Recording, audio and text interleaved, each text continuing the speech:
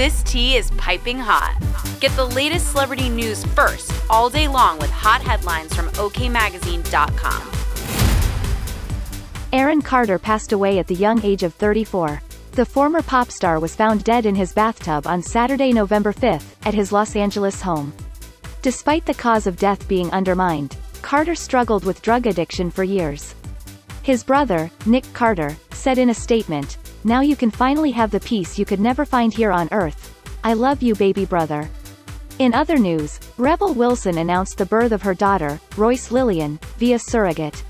The actress made the exciting announcement via Instagram, where she gushed over her newborn daughter and expressed her gratitude for the woman who helped her start her family.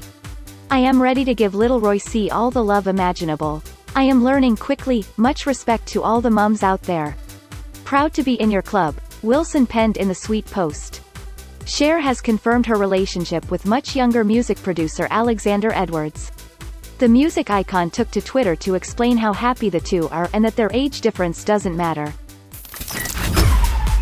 We'll keep you updated throughout the day with the scalding details. For more fiery headlines, visit okmagazine.com and hit subscribe.